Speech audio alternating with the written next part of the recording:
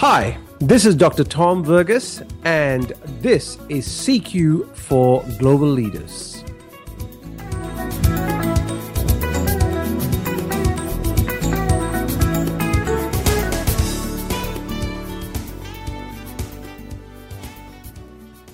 I've been working with this particular leader for the last 8 months.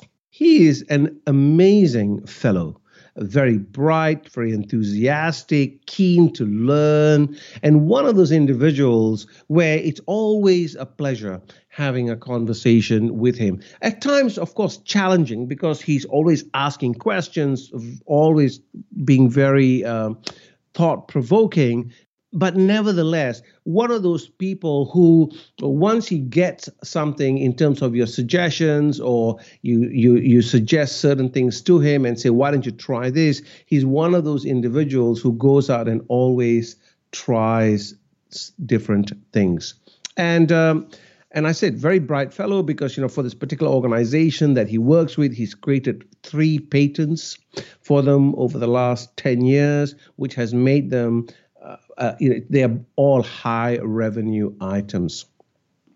Anyway, I was having a meeting with him and his senior leader. I was using the meeting as an opportunity for us to recalibrate the coaching journey. So in other words, 8 months on, what are some of the things that's worked? What are some of the changes that the senior leader has noticed?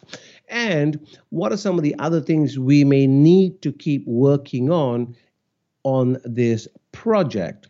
Now, one of the, among the things that the senior leader spoke about, it was very complimentary about some of the changes the client had made.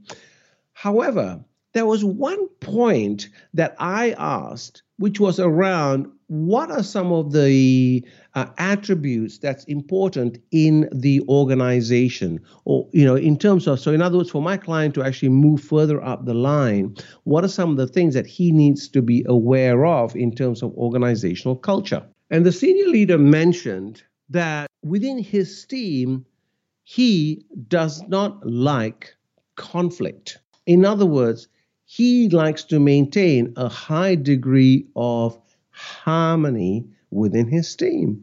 Of course, this raised a level of curiosity for me, and I asked him, so how do you deal with disagreements in the team, or how do you deal with issues that not everybody is happy with? And he said, well, within my team, I actually have certain people who are my the people who go out there and deliver the bad news, right? So they are what I call the people who will deal with the conflict. They deal with the unhappy stuff. Whereas from my viewpoint, I try to maintain a level of harmony. So again, that intrigued me.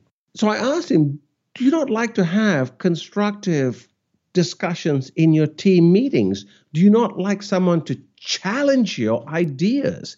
Do you not want within your team, senior team meetings, to have robust discussions and conversations? To which the senior leader said, no, I don't like that. And of course, I raised the question. It's one of the advantages of being an external in these kind of meetings.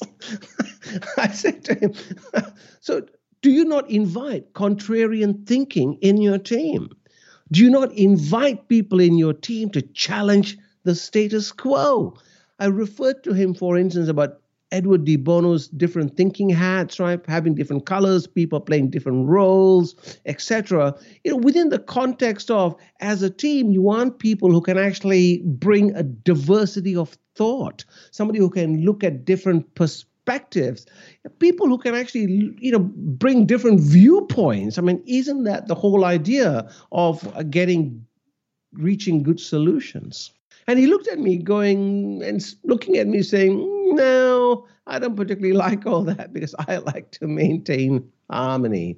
So that was kind of an interesting conversation for me. I think I challenged his thinking. He certainly provoked him. And I suggested to him that perhaps if you had a certain level of constructive discussion or a certain level of what I call creative tension in the team, that may bring out better ideas.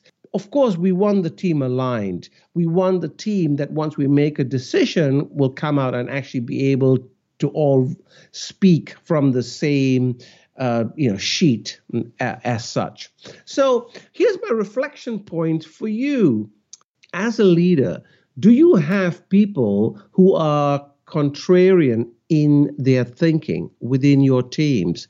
Do you as a leader seek out alternative points of view? Do you as a leader reach out to people perhaps who have a different perspective, who may have a different viewpoint, be it from a cultural perspective or from a functional perspective or from their level in the organization? How do you in fact get a more holistic view of what is occurring, and how do you get a better perspective in your decision making? Of course, I have a bias, and my bias is the fact that we do want people who think a little bit differently, because that enables me to make better decisions. One of my very first leaders told me in my early days of my career, he said to me, "Tom, if you and I agree on everything, then one of us is unnecessary, and that's not me." So that was a useful lesson for me to learn. And I've always maintained that. And I say that also with people I work with, with people I work with in my extended team. I always invite alternative perspectives. I mean, I know the way I think. Give me another way of looking at the world. Give me another perspective, because that, I think, enriches our thinking and enriches our experience.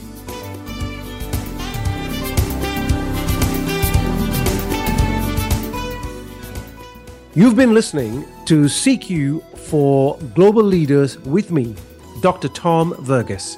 To find out more, please reach out either via phone, email, or our site, culturalsynergies.com.